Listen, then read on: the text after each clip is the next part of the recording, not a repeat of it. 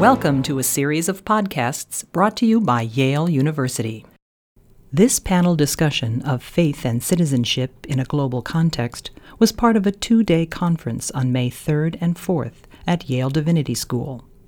Activists, academicians, and former diplomats speak about the intersection of faith and politics. An introduction is given by Harold Attridge, Dean of the Divinity School. The panel is moderated by Harold Coe, Dean of the Law School. Welcome to the second session of a conference on faith and citizenship at Yale Divinity School. I'm Harry Attridge, Dean of the school. We continue our conversation on faith and politics with a panel considering the global dimensions of the conversation. And our panelists include Jennifer Butler, Executive Director of Faith in Public Life, Heidi Hadsell, President of Hartford Seminary, James Joseph, U.S. Ambassador to South Africa in 1996 to 99, and Professor of the Practice of Public Policy at the Sanford Institute of Public Policy at Duke University. Paul Lakeland, Director of the Catholic Studies Program and Professor of Religious Studies, and the Aloysius P. Kelly, S.J., Professor of Catholic Studies at Fairfield University. James Laney, U.S. Ambassador to South Korea from 1993 to 97 and Professor Emeritus at Emory University. And Emily Towns, Andrew W. Mellon, Professor of African American Religion and Theology here at Yale Divinity School. Our moderator for this conversation is the Dean of Yale Law School, Harold Coe. From 1998 to 2001, Dean Coe served as Assistant Secretary of State for Democracy, Human Rights, and Labor. Dean Coe has written more than 80 articles and authored or co-authored 8 books. He has honors too numerous to mention. Most significant for me is the privilege to count this gifted colleague, scholar, and advocate as a friend, both personally and as a friend of the school. Join me in welcoming the panel and its moderator, Dean Harold Coe.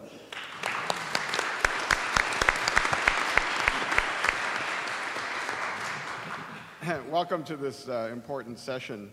The discussion this couple of days is about faith and citizenship, and today we want to talk about the global perspective. Yesterday at his introductory lecture, a very thoughtful and penetrating lecture, E.J. Dionne ended by saying, "We're destined to visit over and over the relationship between religion and our aspirations to pluralism, freedom, justice, and democracy. Only by doing so will we be able to respect the serious moral commitments of believers and unbelievers alike." The challenge for this panel is to examine how this idea about the relationship between faith and public life connects in the global perspective to the problems in an age of globalization. We have 6 distinguished panelists. Rather than introduce them now with time-consuming introductions, we're going to go directly to the panel, but I do at the outset have to disclose 2 personal relationships which you'll find amusing. The first is with E.J. Dionne himself. He doesn't realize this, but 34 years ago at Harvard College, he used to serve, he was the late-night short-order cook at Tommy's Lunch. And this is true. And I remember going over there. I remember going over there and ordering a cheesesteak sub from him with my brother, and my brother said, "That guy is a Rhodes Scholar." And I said, "That guy?" And he said, "No." I pointed to one guy, and he said, No, that guy over there, who is the really sloppy-looking guy." The second person with whom I have an even longer personal affiliation is Ambassador James Laney, who not only has had an extraordinarily close role and connection to Yale Divinity School, but also with my home country of Korea. He was, when he was a divinity student, a parishioner at the First United Methodist Church, and represented here are the LaCamras who were in the church with us. I remember one day when I was 9 years old, we had a lunchtime guest after church, and my father was opening the window, and he said, "Oh, here's our guest." And someone shouts up from the street in perfect Korean, "Hey, I'm here." And my father started laughing and said, "Boy, that guy speaks great Korean." And then a couple of minutes later, this big blonde guy came in.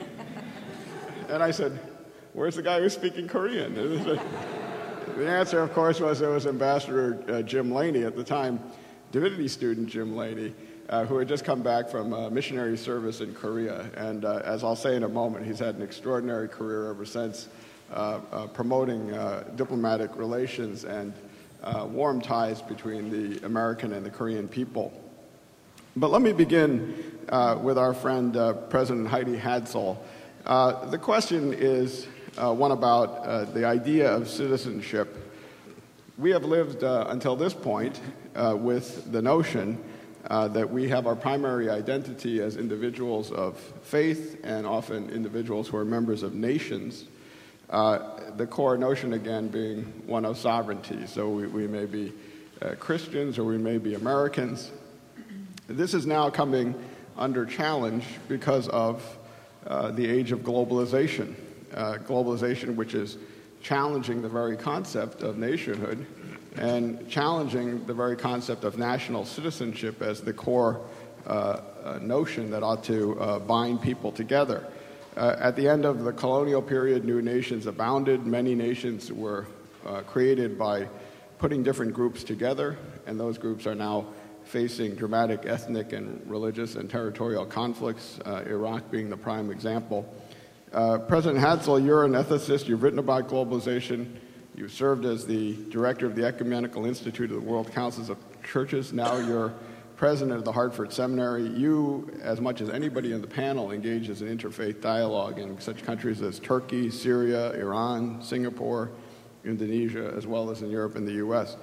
What do you think it means to be a citizen today, and how does globalization affect identities of communities of faith and communities of citizens?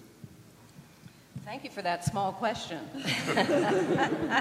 I'll begin and make a few comments, and we can all talk about this at greater length.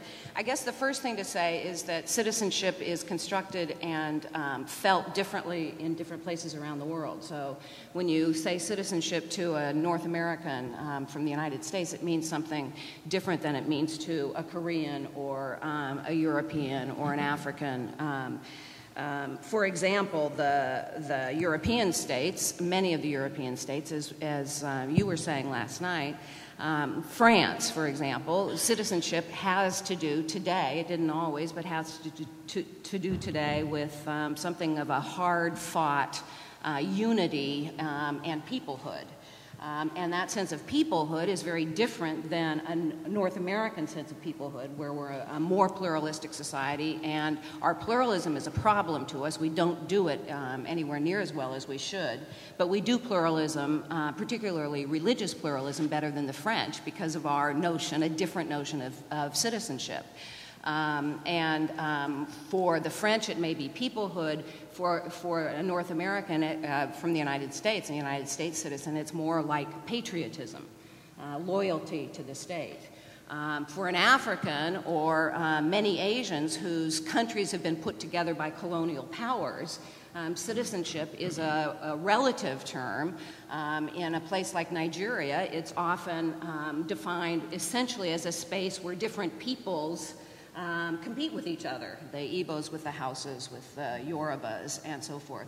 So citizenship itself is a multi-meaning word. I think that's the first thing to say. I guess the second thing to say in terms of globalization is on this big wheel that is turning all of us, this globalization wheel, there's winners and losers. And globalization looks different whether you're a winner or a loser. It looks pretty good to the privileged of the world, and it looks especially good to the privileged of the world in privileged countries.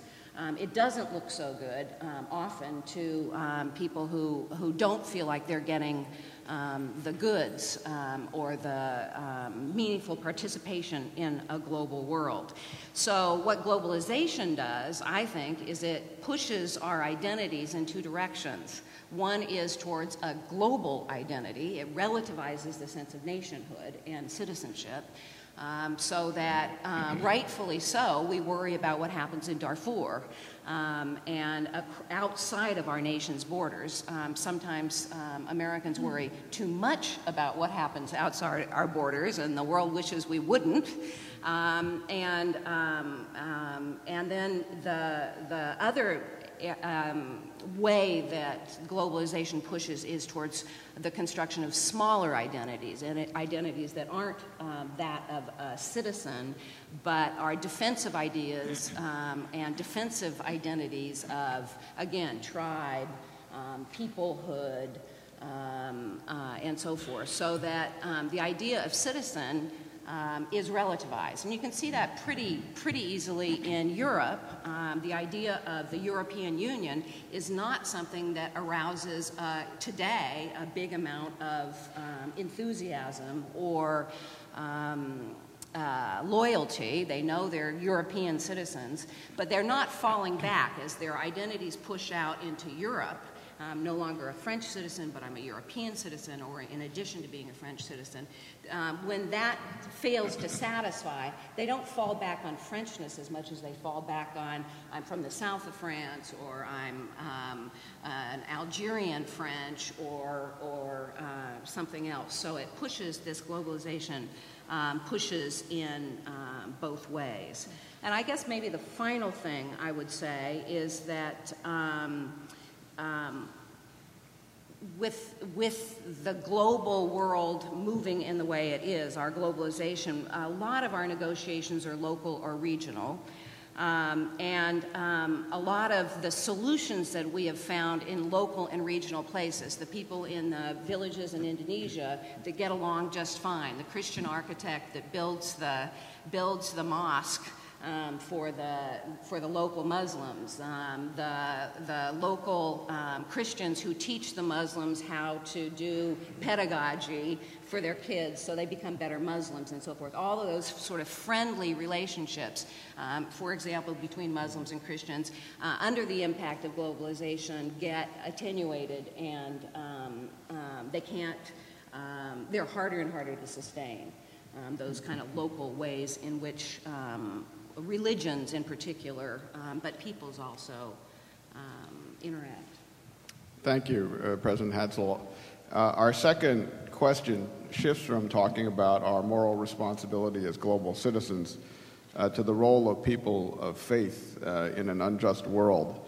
Let me here put in a plug for my own school, the Yale Law School. We like to think of ourselves as training lawyers to be not just scriveners, but architects, lawyers as leaders. And there are two people here I should single out. The first is my colleague, Professor Harlan Dalton, who is here at the Divinity School and playing a lead role in this conference, but who also has been a leader in our community. The second is a graduate of our school who will be speaking at today's lunchtime panel, Senator Gary Hart, who is an illustrious leader, thinker, lawyer, diplomat, and scholar, author of many books, as well as novelist, I should say.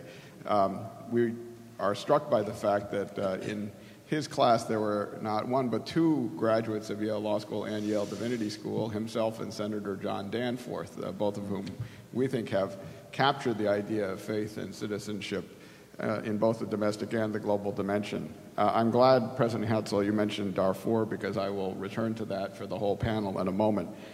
But going back to the issue of people of faith as leaders, I wanted to ask Ambassador Laney a question about that.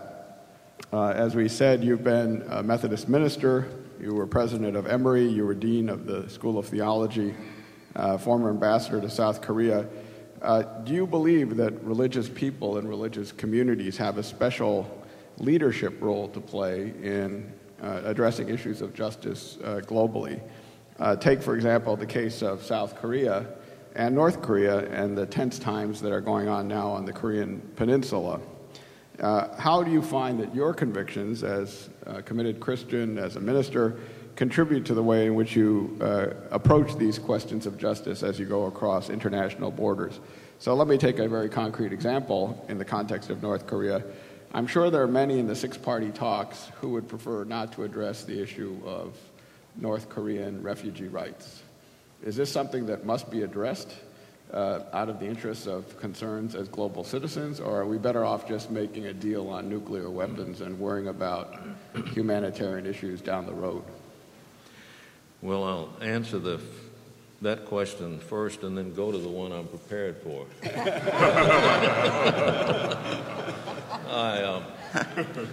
I have basically approach the thing that to resolve the confrontation on the Korean Peninsula takes precedence over all other considerations. Not that we deny the urgency and importance of the people that suffer and the human rights and the deprivation, but that if we can actually move toward peace, then I think these things may come, and the capacity to pressure North Korea or to enable them, help them to address these questions would be greater. It's just a question of temporal priority. It's not a question of trying to deny the urgency of human rights violations. And I appreciate in coming into this situation, I want to acknowledge my gratitude to Dean Coe for his generosity of his introduction, and to say publicly that my wife Berta and I are almost as proud of him as his mother is.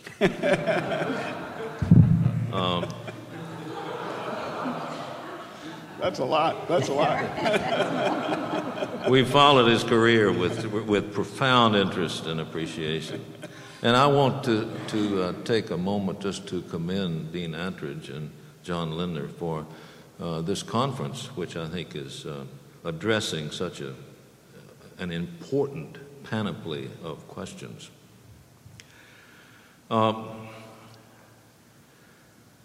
Last night, E.J. Dionne mentioned in passing, I think, the reluctance that many people have to speak publicly of their faith.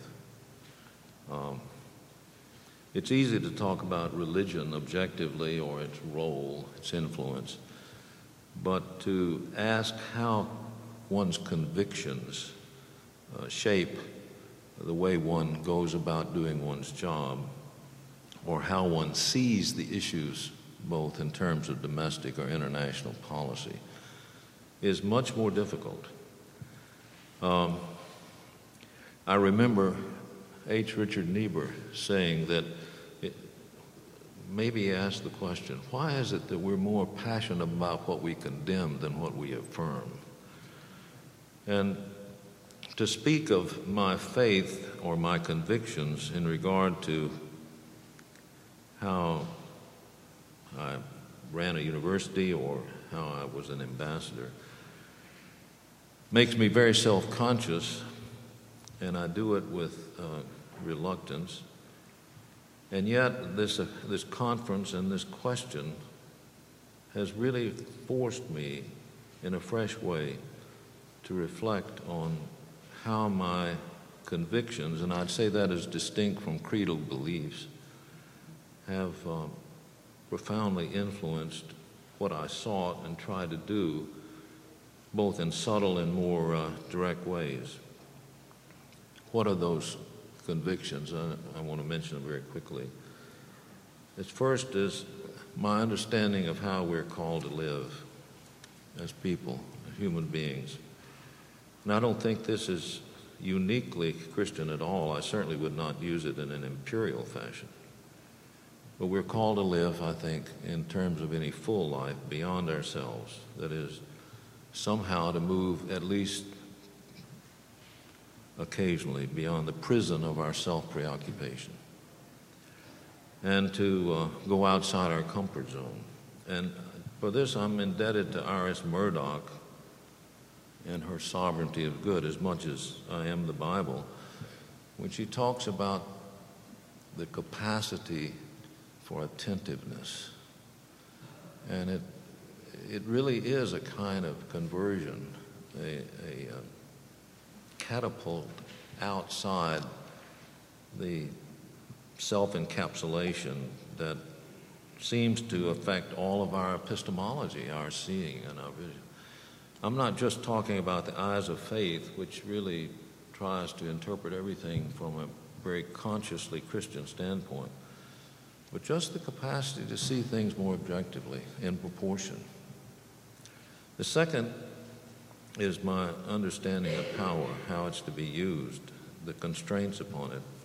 And here, of course, I'm very much, as I think all are, influenced by Jesus himself and his use of power, which was there, but is also his renunciation of power.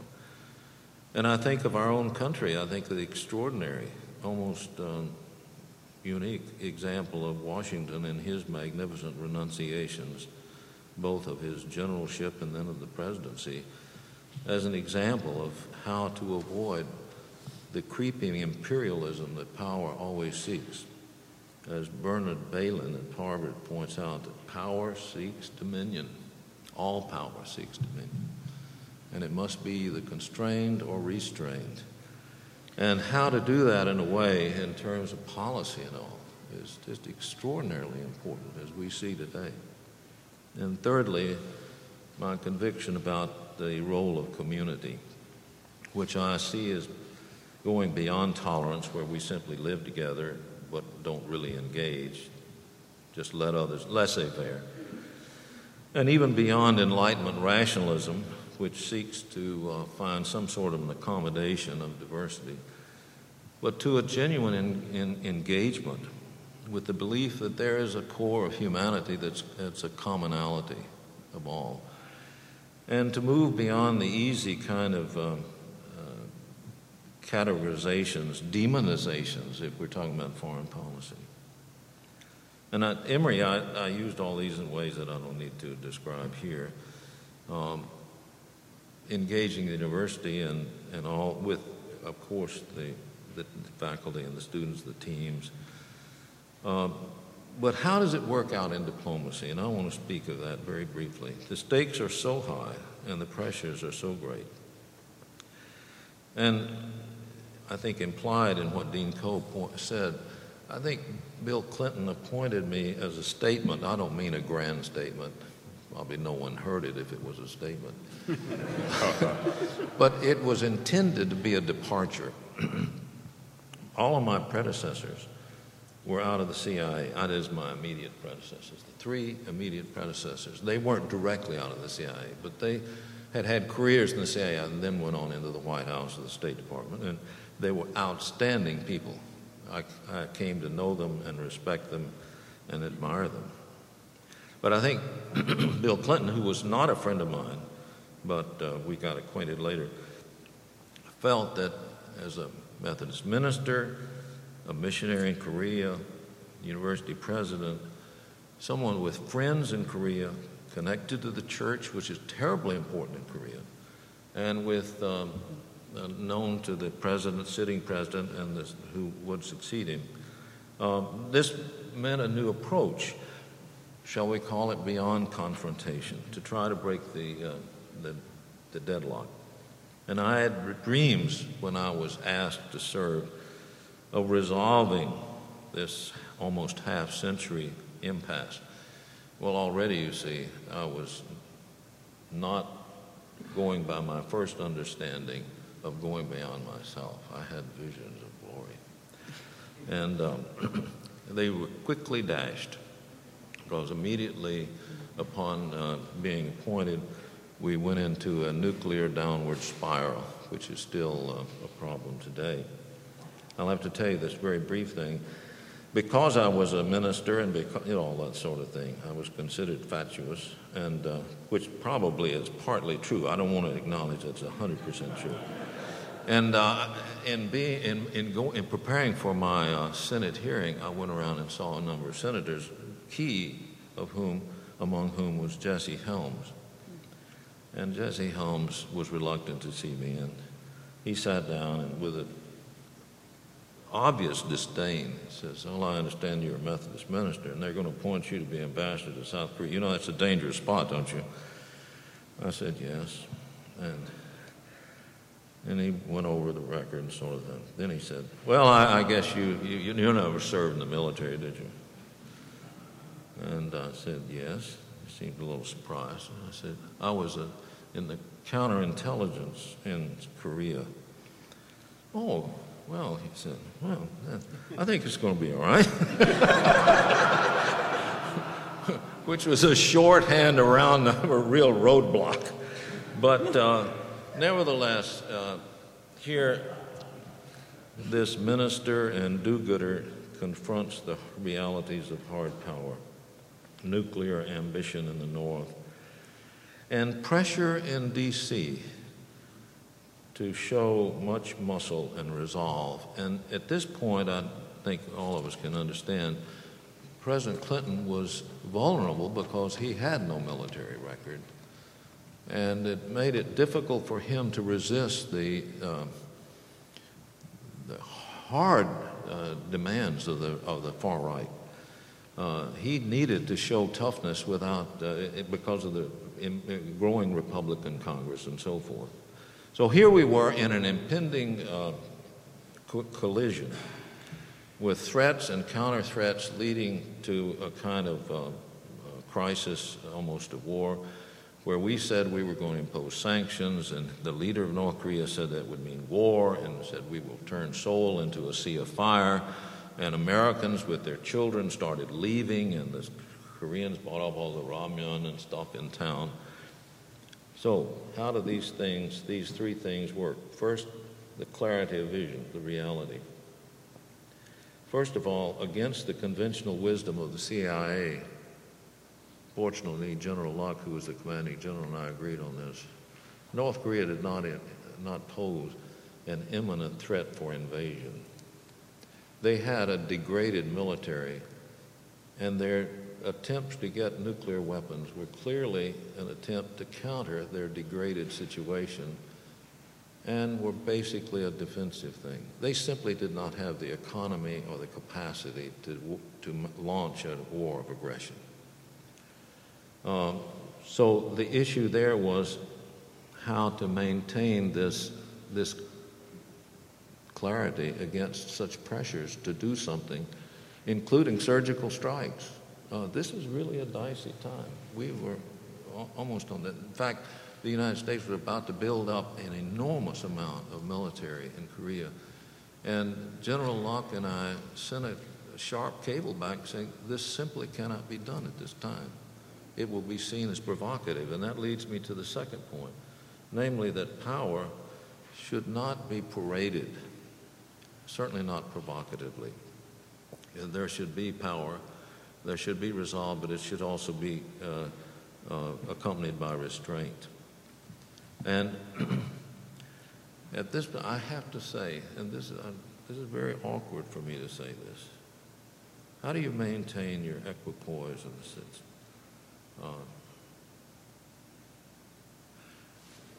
My office in the embassy was just a normal-sized office, but I had a very big bathroom. It was really a big bathroom. It was carpeted.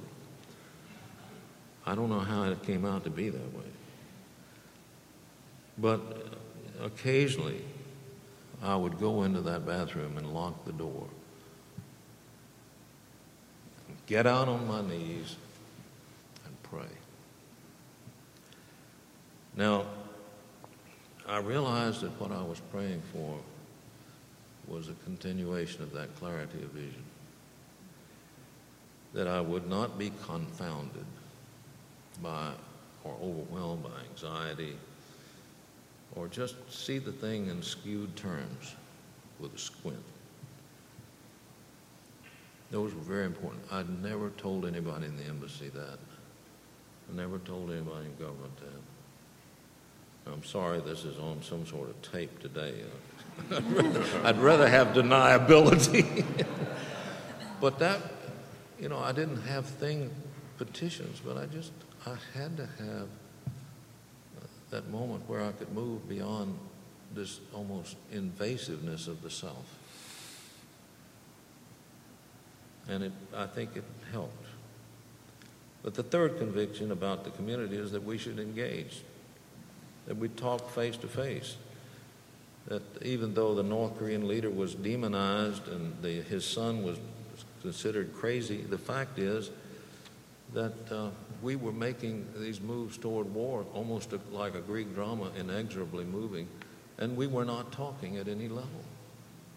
This is insane. And it was at that point that my role was simply over and over again and shuttle diplomats back to Washington to try to get somebody to go to North Korea. And we had none, Senators Nunn and Lugar, who were willing to go and had their bags packed, and for some reason the North Koreans wouldn't accept them. And that's when I went down and talked to Jimmy Carter.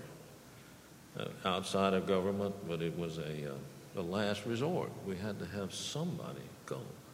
And he had a standing invitation, which he used, and I don't need to go into it, but he was able to reach an agreement, which was confirmed later officially in Geneva. This, of course, was called a sellout. It was appeasement, all the things, and the sort of things you would expect from a Clinton administration and from a Methodist minister and a Jimmy Carter and all that sort of stuff. And yet it worked for 8 years. They didn't make any bombs and they didn't do any testing until further isolation by the current administration allowed them to start up their program again, which had been frozen, absolutely frozen under international supervision. And they began making bombs, and then they tested. And now we're back. And interestingly enough, the six-party talks, by the way, were a means by which the United States and North Korea could talk without either one of them losing face. And this is something that I wrote about in Foreign Affairs about 4 years ago. But the fact is that the Bush administration now wants to talk. They want to make a deal. They're offering concessions. And all the things, except it's 6 years later. Now, there is no direct correlation between faith and policy, faith and political wisdom. Convictions shape how we see and respond in the world, and maybe at times can give us courage if we don't falter. But in Korea, we developed a team which worked of the embassy and the military and the Korean government. And I think in that sense, I have to say that without being clearly definable, those convictions really made a difference for me. And I'm grateful for that opportunity, and I'm grateful for the opportunity to share. Thank you. Thank you, Ambassador Laney, and especially for your reflections on how people of faith can exercise power and lead. It reminded me, in fact, of my own meeting with Senator Helms when I was being confirmed. He kept calling me professor, and then one of the State Department people with me pulled me to one side and said, in Washington, the term professor is not a term of respect.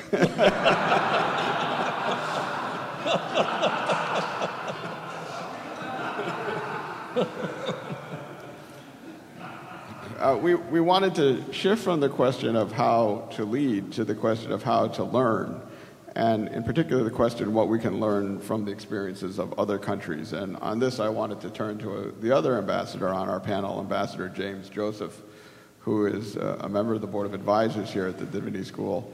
Ambassador, you served as ambassador to South Africa in a critical time, 1996 to 99. You now teach at Duke, where you launched the U.S. Southern Africa Center for Leadership and Public Values. There are some in America who don't think we have much to learn from the experiences of other countries. I would quote you, for example, a dissent by Justice Antonin Scalia at the Supreme Court about the execution of juveniles. We're told that it violates international standards of decency. He says, and quote, "It is American conceptions of decency that we care about." Now, I guess the question is, what does your work, particularly in South Africa, tell us about modes of healing and reconciliation that have been tried elsewhere that might prove to be successful in the United States and in other parts of the world? Well, Jim Laney said that President Clinton appointed him ambassador partly because he was a minister. He may have appointed me despite the fact that I was a minister. Because while I had long been involved in all three sectors of American democracy, he had known me as a critic of the notion that democracy is a system of government in which the people have the power. And I had always argued that in recent years, it is a system of government in which the people have the vote, which is not necessarily the same as having the power. Let me say at the outset that if I were developing a lexicon of public values for a world that is integrating and fragmenting at the same time, I would begin with reconciliation. The South African model may not be applicable to every form of conflict, but it demonstrates the potential of the human spirit. It includes the notion of respect for the humanity of the adversary. And it includes Nelson Mandela's assertion that unless we resolve the problems of the world with our brains, we are destined to resolve them with our blood. The idea of reconciliation in the South African experience is, for some like Desmond Tutu, theological. But for many South Africans, it is a way of being that has its genesis in the notion of Ubuntu, which is best expressed by the Xhosa proverb, people are people through other people. It means that if I dehumanize another person, I am in the process dehumanized. If I destroy the dignity of another person, my own dignity is also destroyed. Reconciliation, then, in the South African experience strikes at the very core of what it means to be human. And it involves, first and foremost, a kind of existential rebalancing of the self. Now, I say that for a variety of reasons, because there must first be an awareness of the nature and the cause of the alienation before there can be a restoration of what is broken. While many blacks were living in political exile, many whites in South Africa were living in a form of psychological exile. So bringing back into balance means undoing historical illusions, deceptions, and misteachings. For as Wordsworth has said, to be mistaught is worse than to be untaught.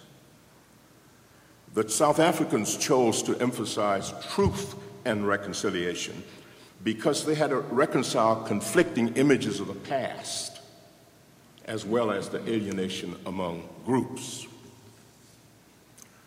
The work of reconciliation is not some cozy glossing over what divides. Attempts at reconciliation that seeks only an apology and confession from those who have benefited from a wrongdoing and forgiveness from those who've been victimized by it is empty and incomplete.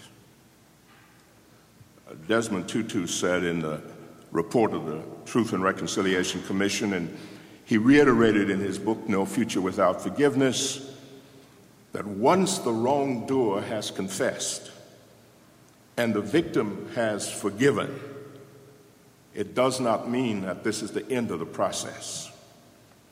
Confession, forgiveness, and reparation, he says, are part of a continuum. Unless houses replace the shacks in which most blacks live, unless blacks gain access to clean water, electricity, affordable health care, decent education, good jobs, and a safe environment, Tutu says, we can just as well kiss reconciliation goodbye. Now, these are not the words we tend to hear about the South African experience from those seeking reconciliation elsewhere, and particularly in the United States.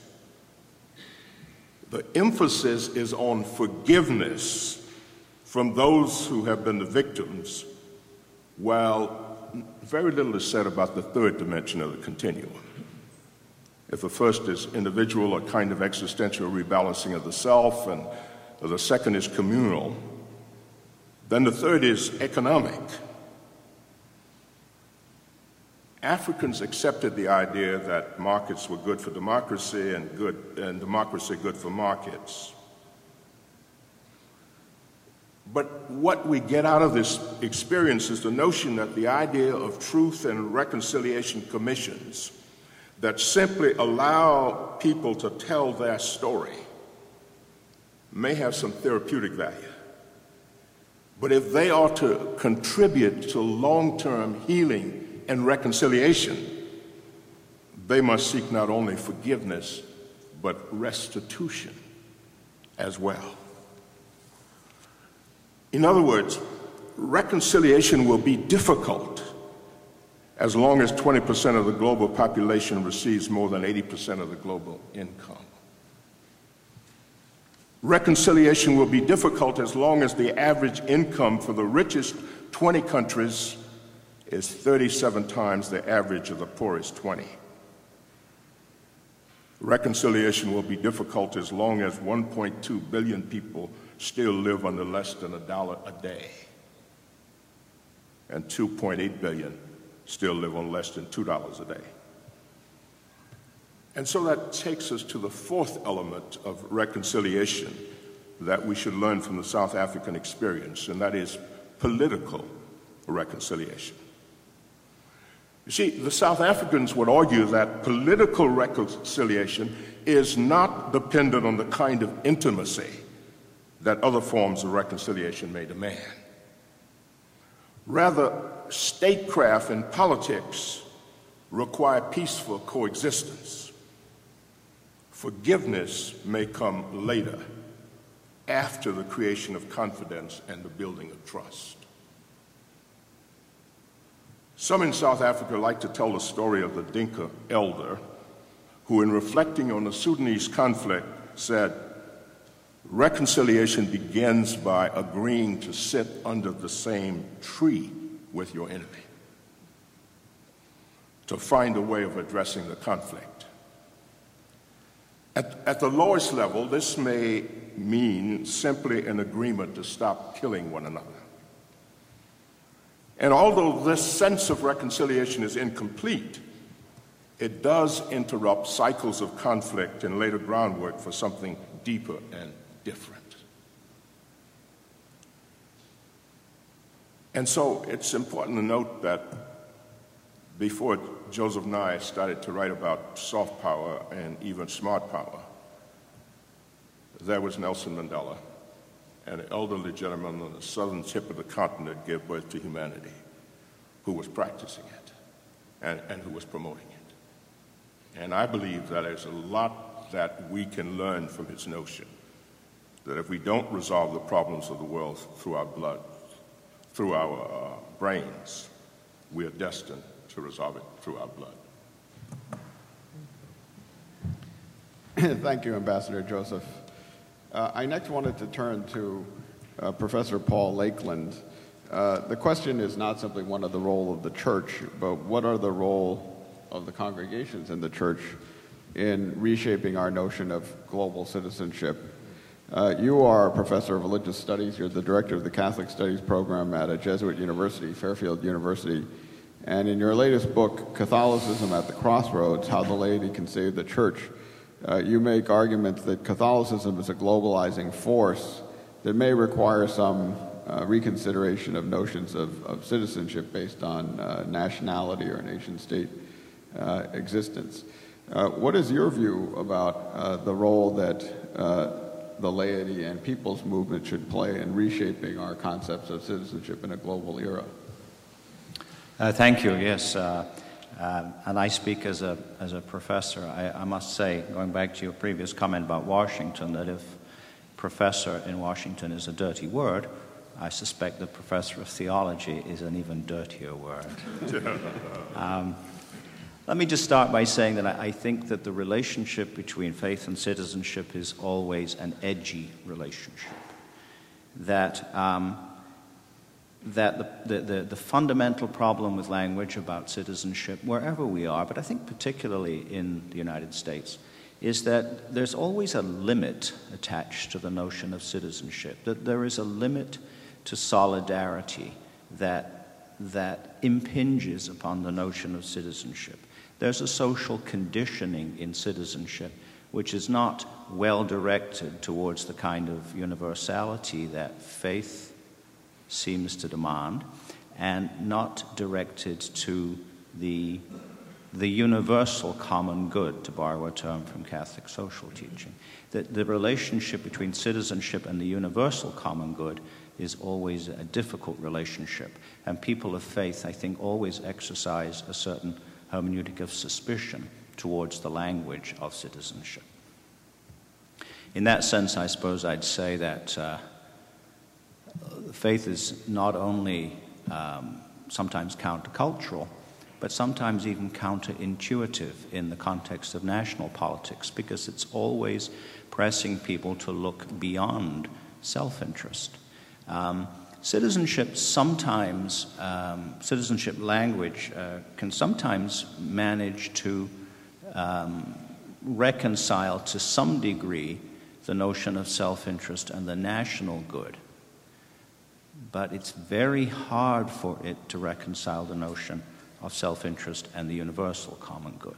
So that's where the edginess or the hermeneutic of suspicion is located. So I suppose getting to the point about the roles of people's movements, of lay people's movements, particularly in church context or in context of faith. I mean, one of the particular problems is deciding where, as people of faith, we can identify effective mechanisms for promoting universal common good, for promoting universal solidarity. And although the nation state has distinct problems in establishing credentials as an engine of the universal common good, I think there are certainly lessons to be learned from nation states like South Africa that we just heard about at the present moment. But the very idea of nation state imposes limits on the imagination that the problems that bedevil our world at the present day simply are not well served by. I think both people of faith and even people of no faith, secular people or people of secular faith, can ask the question, what is the political equivalent of the religious calculus of eschatological hope? Eschatological hope expects, certainly lives with, indefinite delay in the solution of problems and promotes a notion of the subordination of one's self-interest in the long-term cause of finding effective solutions to our problems. I think the ambassador who spoke of attentiveness from Iris Murdoch's text is offering us a kind of potentially secular equivalent to the eschatological hope of religious communities that would make it possible for some kind of cooperation there in the direction of what the other ambassador spoke of as the need to move forward based on a conception of what the human person is, what the human being is.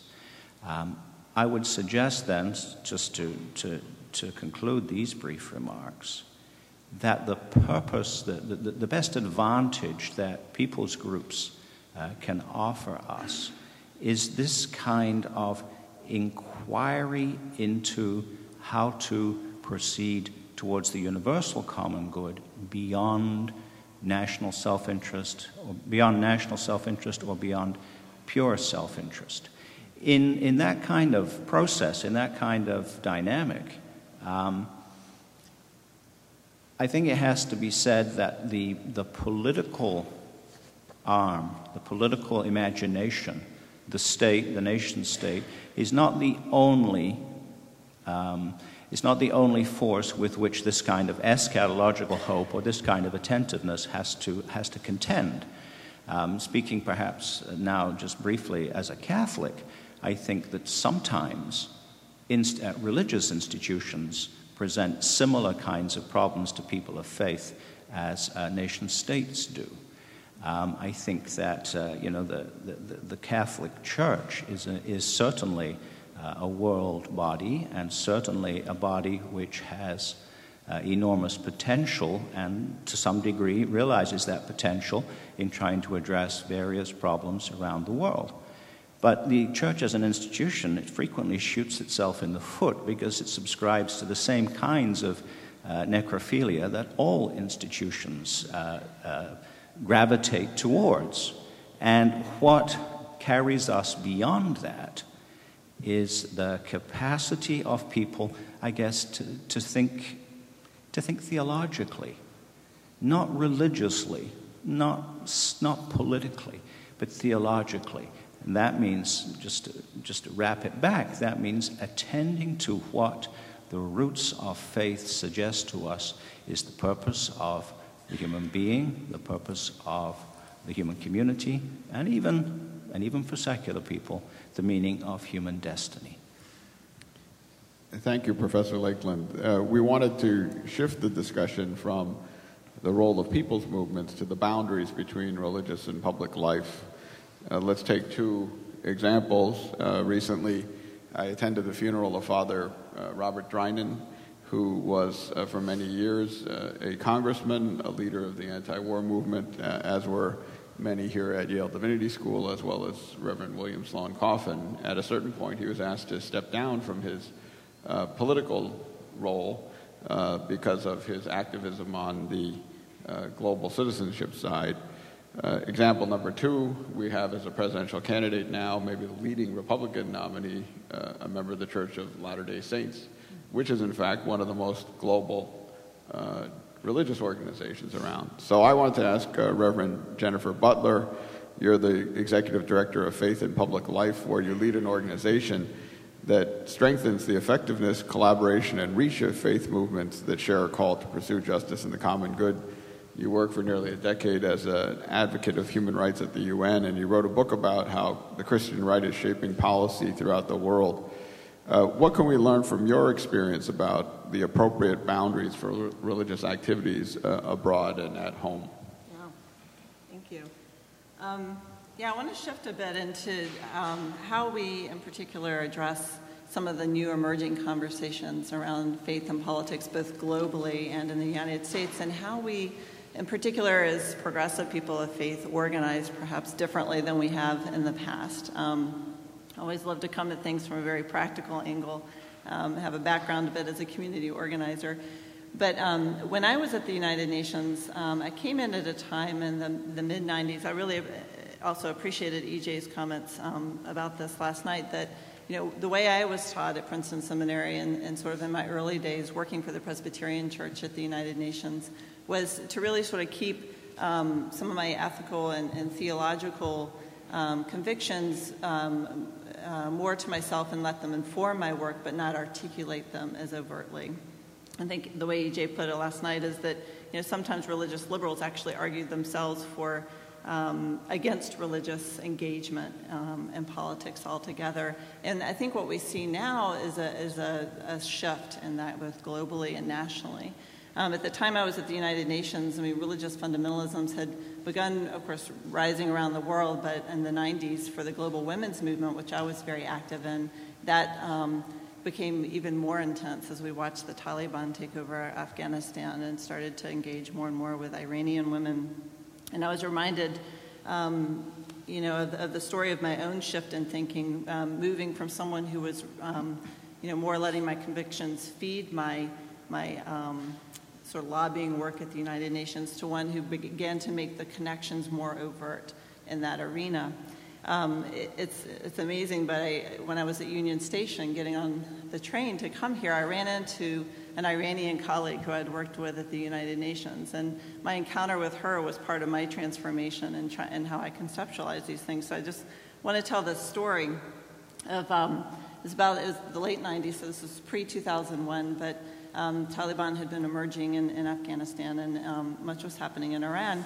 And a number of us at the UN had decided to form an interfaith coalition to really explore the role of religion women's lives and in the women's rights movement. And this is sort of unprecedented to do this on this much of an overt level, because the global women's movement wasn't very accustomed, I think, to engaging religion that directly. So we had a series of panels around this, and Iranian and Afghan women came to us and asked if we could share an event. And so we scrapped our plans to do this big event that we had planned for the chapel and the Church Center for the United Nations, and turned that over to Iranian and Afghan women. And the chapel for the UN, so many of you have probably been to the Church Center for the United Nations. It's this big granite marble sort of communion table that cannot be moved. It weighs, 500 pounds, I don't know. So we put the women at that communion table, which I'm sure some people would have shuddered to conceptualize turning this communion table into a panel. But to me, it became a symbol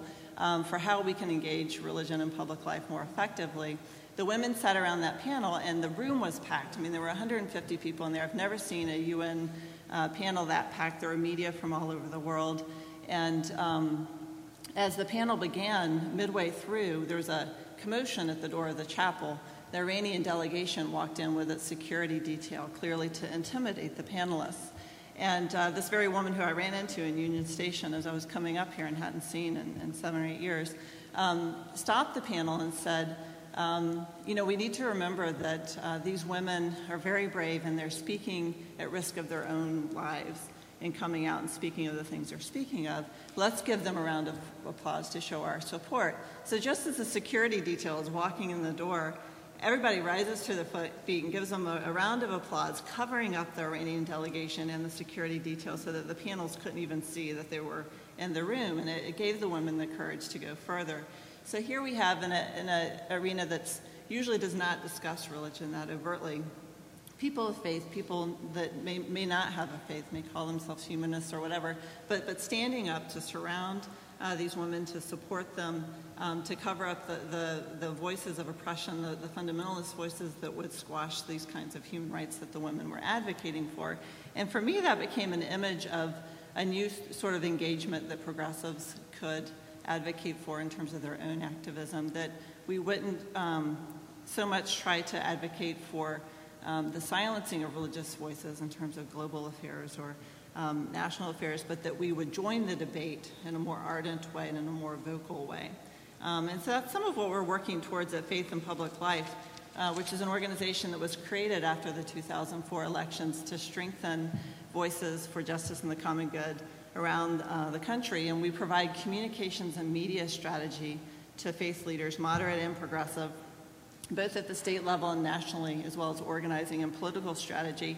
I think a number of you are on our daily Faith and Politics newsreel that goes out at lunchtime. Raise your hand if you're on that so I can just promote it. See how many people are on it. You ought to join it.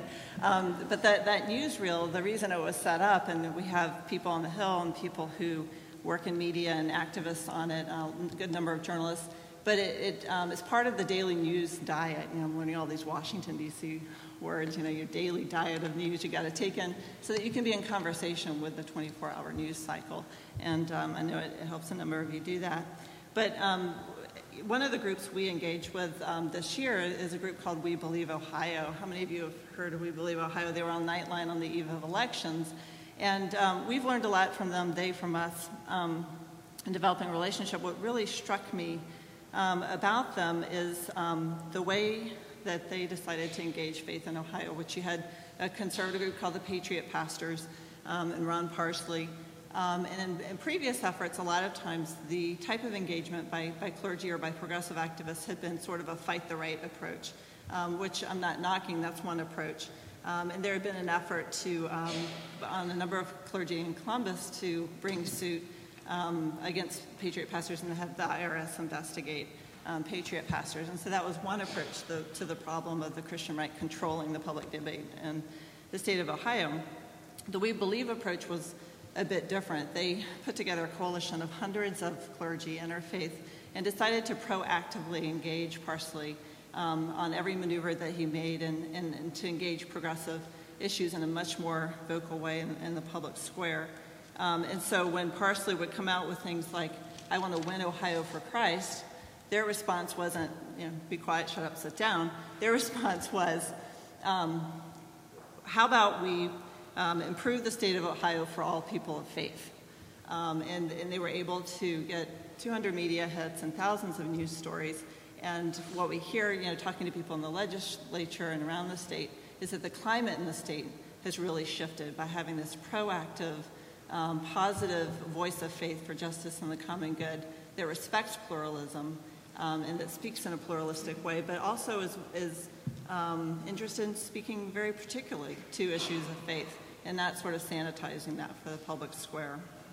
That being said, I think there is a transition happening in this country with that, and that is a healthy way to engage the debate. There are also many issues, complex issues that I think are going to emerge, and 2008 is certainly going to be very interesting. We have a number of candidates on the Democratic side who are actually more effective at engaging faith, I think, than on the Republican side. So it'll be interesting to see how that plays out. We've already seen some of these complexities emerging. For example, the Edwards campaign, as he tried to deal with his bloggers who had made some anti-Catholic statements. When we see, in Obama's campaign, his relationship to his minister and people trying to run smear campaigns on him. So I think we're going to have a very dynamic year in terms of religion and public life. Lastly, I think the only thing I guess I would agree with E.J. on, which I hate to disagree with E.J. on anything because he's one of my heroes, but I think this idea that the era of the religious right is over, I think, it could be over if we continue to organize and to head in this direction, and we can continue to elevate the progressive faith voice. But at the same time, we've often predicted that the era of the religious right is over and it only reemerges to see a new day. And I saw that, as I was working at the UN, looking at the Christian right going global, and wrote this book. I'll do a quick book plug. That came out this fall, but the Christian right was expanding its influence around the globe at the time I was there, and forming coalitions with Mormons, Catholics, white evangelicals, and Muslims around the world. They actually held global conferences in Qatar, a global conference in Mexico. So that, in many ways, I think they're expanding into new arenas and continuing to be influential. But I think one of the most powerful tools we have now at our disposal is really to engage differently in this debate and to make sure that we are able to directly counter with a voice of faith the sort of propositions that the religious right has continued to put forward.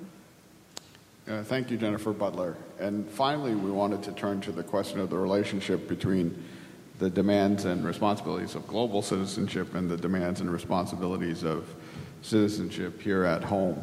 And we thought the perfect person to turn to was Professor Emily Towns, who is the first Andrew Mellon Professor of African American Religion and Theology here at the Yale Divinity School.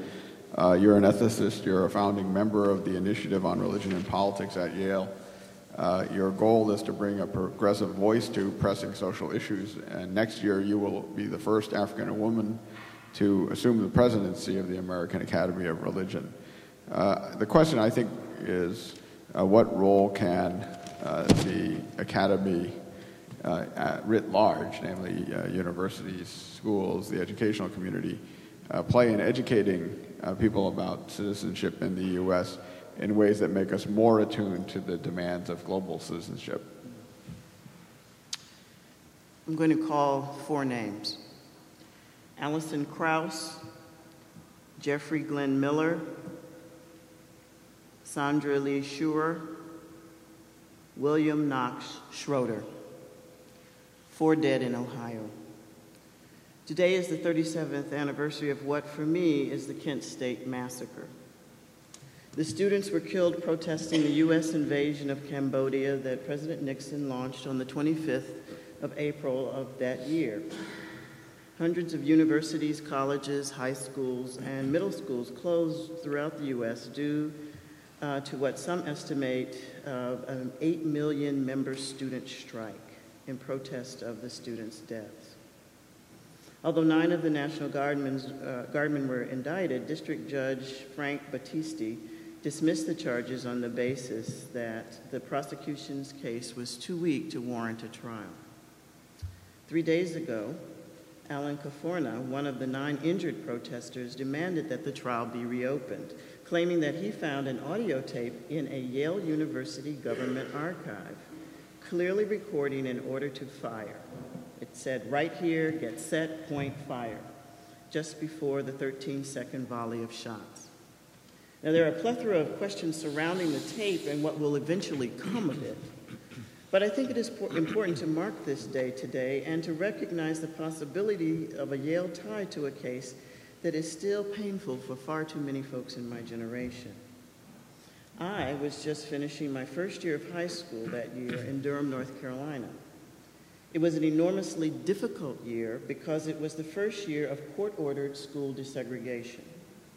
And although Durham liked to think of itself as a progressive spot in the state in that era, white flight took over as parents refused to send their children, my classmates, to schools that would not have a white majority population. The Klan and the Black Panthers and the Communists were all active in my high school, trying to recruit students and radicalize us. And yes, I am a product of that ferment. So when I saw the replay of 4 white students gunned down at Kent State that night on the evening news, I became aware that there are a variety of ways to carry out lynchings that do not necessarily involve black folks. And it was the first time I truly began to see the linkages between what we do here at home and global realities. There were young black men in my neighborhood who went to Vietnam and Cambodia and came home in coffins. And we did not demonize them or their service in my neighborhood. We marked their deaths as service to our country. But we did begin to ask the question, why? 4 Dead in Ohio was more than a refrain in a mournful protest dirge for me, because I not only saw, but I felt the deep connections between what was happening in my neighborhood and a distant war that came home to me every day. And it was in that little, predominantly black, trans-class neighborhood of tobacco factory workers, nurses, policemen, grade school teachers, secretaries, college professors, day laborers, insurance executives, lawyers, civil rights workers, doctors, and even a house of ill repute, that I learned that hardly anything that happens in the neighborhood did not have some connection to somewhere else in the world. Today, I often find myself in the role of as an inquisitor and as a member of the Academy. In this vein, I know that it is increasingly imperative that we engage religion and spirituality in the public realm, both in the U.S. and in international contexts. In an increasingly polarized world and a larger academic environment that can often be hostile to things religious, we cannot, as a body of scholars, absent ourselves from the public conversations that are going on despite us, all about religion. Many of us who think about religion as our professional vocation shudder at the simplistic and cartoonish characterizations we see and hear about religious worlds that we know to be complex and nuanced. Providing ongoing resources and support for those among us who comment on religious events of our day in the public sphere strengthens not only the public understanding of religions, but it makes us better informed global citizens who refuse to accept shake-and-bake synopses of religion and faith out of a soundbite box that can then become public policy and the grist of our international relationships. With these things in mind, I believe the Academy must work with some of the benchmarks we have as global citizens. There have been many appeal to Martin Luther King Jr. in this regard and his notion of the beloved community that he saw stretching far beyond the borders of the U.S. And while I do find King very helpful in this regard, I have a constant and unfolding dismay at the way he has been reduced to a dream and a mountaintop. So of late, I've turned to the late Congresswoman Barbara Jordan. Jordan focused on the preamble to the Constitution, "We the people," and its call to form a more perfect union, establish justice, ensure domestic tranquility, provide for the common defense, promote the general welfare, and secure the blessings of liberty to ourselves and our posterity. You see, Jordan believed in a robust democracy, which means an informed citizenship about the events of the day, That takes hard work on our part, and the Academy can help here by providing some of the resources folk need to make informed decisions, and more importantly, ask informed questions about what is going on in our names. In fact, there are times when I think an uninformed question might not be a bad idea as well. For instance, can we truly have a democracy if we're going about the business of empire building globally? We don't like to talk about this nasty habit we've formed since the late 1800s, but Reinhold Niebuhr pointed out in 1960 that presidents from Wilson in 1919 forward want to make the world safe for democracy, while at the same time, in quoting Niebuhr here, frantically avoiding recognition of the imperialism we in fact exercise. Close quote. As academics and citizens of one of the most powerful countries in the world, I believe we must make it a vocational mandate that we help folks understand the responsibilities that come with this kind of power. There is still much for us to heed from William Graham Sumner's 1898 warning that the great foe of democracy now is in the future of plutocracy. The fascination with wealth as the principal basis of power is something I think all of us in the Academy can talk about, be it scholars of sacred texts noting the ways in which empire and invasion are troubling parts of our religious traditions, scholars of history helping us see the arc of how we are people grounded in time. And unfortunately, we have often been here before, but our penchant for historical amnesia in the U.S. keeps us from recognizing that we have engaged already in deadly dances that annihilate, as well as holy dances that have brought in freedom and justice. Scholars of theology and ethics who tease through not only atonement, creation, imago Dei, but also class, gender, militarism, race, and on as theological and moral concepts and realities. Christian educators and preachers and pastoral care folks who help us understand that the interplay of faith and politics has always been a challenge for those of us in the Christian tradition. As all of us in the Academy come to realize that theories with no grounding and being grounded with no theory is bad scholarship and comes close to making us worthless while tackling the tough demands of citizenship in a democracy, and certainly impossible to challenge the slippery slope of thinking patriotism is blind obedience, which is synonymous with citizenship, we move far away from Barbara Jordan's understanding that what the people want is very simple. They want an America as good as its promise, and a promise that can be carried beyond our borders if we are wise. 10 soldiers and Nixon coming. We're finally on our own. This summer I hear the drumming. 4 dead in Ohio. Thank you. Thank you, Professor Towns. I'm wondering if I can ask the panel about 2 obvious cases. You speak about historical amnesia in Rwanda in this country. What about the Rwanda situation? 2 years ago, the Secretary of State called what's going on in Darfur a genocide. It continues. What is our role as global citizens with regard to that? Secondly, we speak of Vietnam. We're in the middle of a war in Iraq in which thousands are being killed on all sides, and nevertheless it's not yet a popular movement. It's a political issue, as we see every day in the papers, but it's not one that has captured the imagination of the American people in the same way.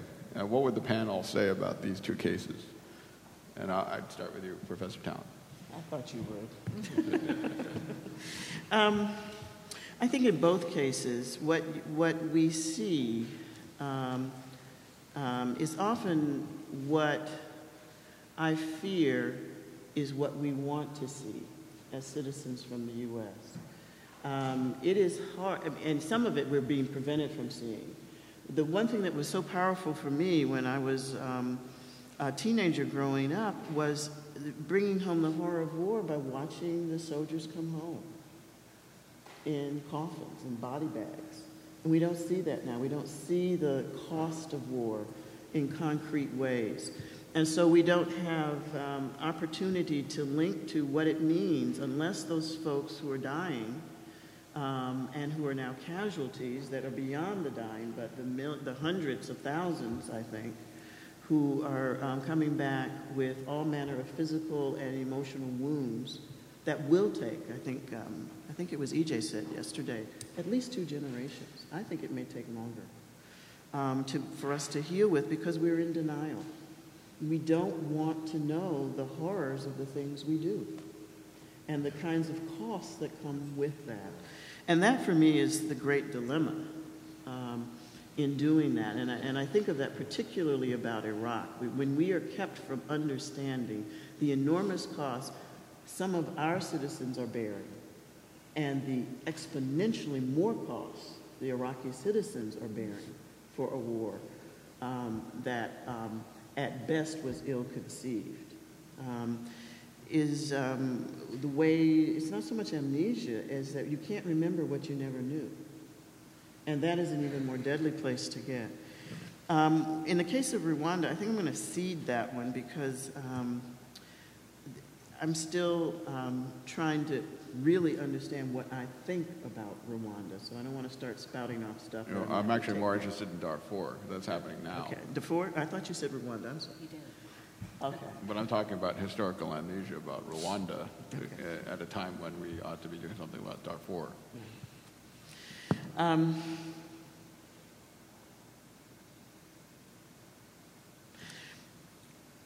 The one thing that has always struck me about how we in the U.S. approach the African continent is that too often we approach it as a country without really appreciating the deep and long histories of what it means to create countries by somebody else's design rather than by tribal groupings, and then wonder why people don't get along in what I think are, at best, gerrymandered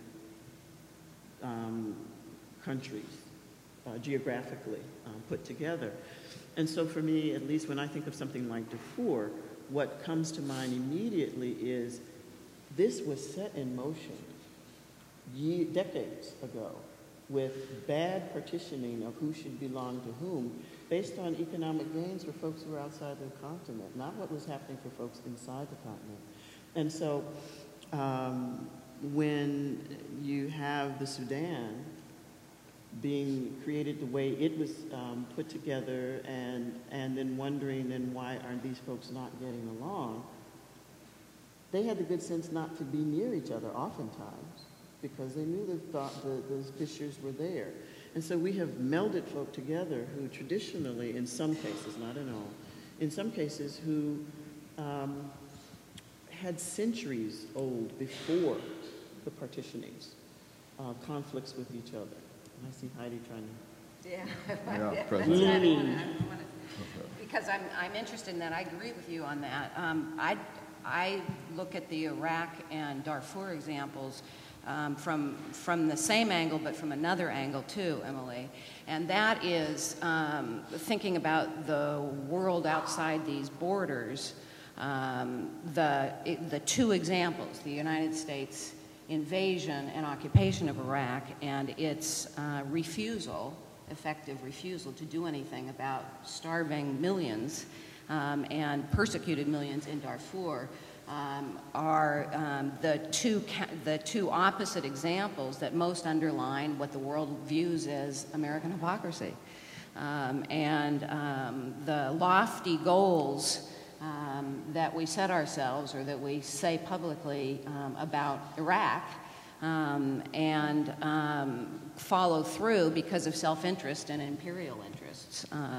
And Darfur doesn't matter because there aren't strategic interests there or not sufficient strategic interests. And it's very, very much the case that those two counter examples are what often the world holds up as, look at American hypocrisy.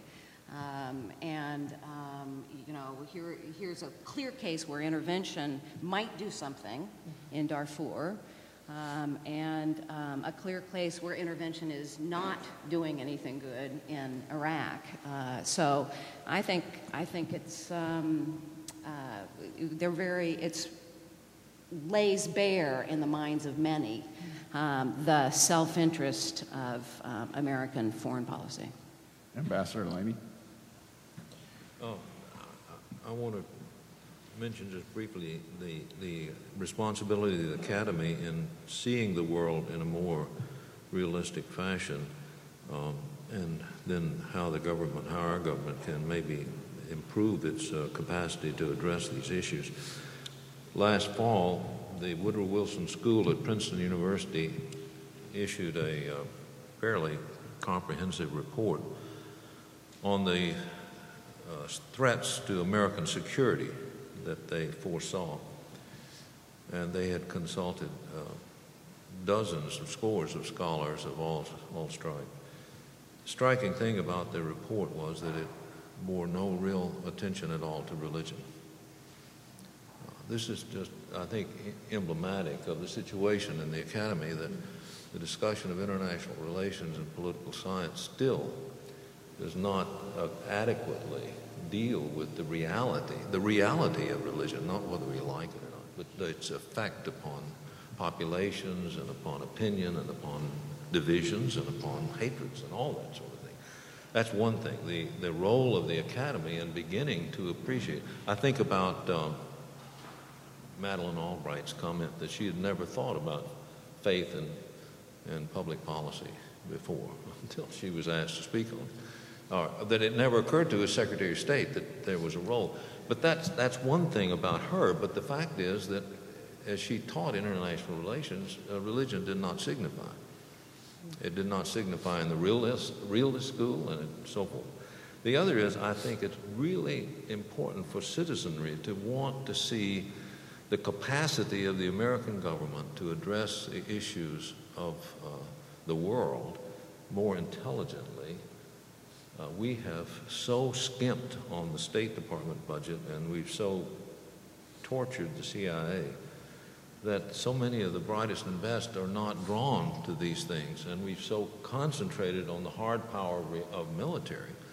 And yet, what would happen if we tried to expand the range of the State Department or whatever across lines of bright, intelligent people from educated in Yale and so forth, recruited like the CIA first started recruiting in the 50s when I was graduating from college. I'm not trying to draw a strict parallel there, but there was an aggressive attempt to get people who were qualified and who simply had ability to deal with the realities of the Cold War.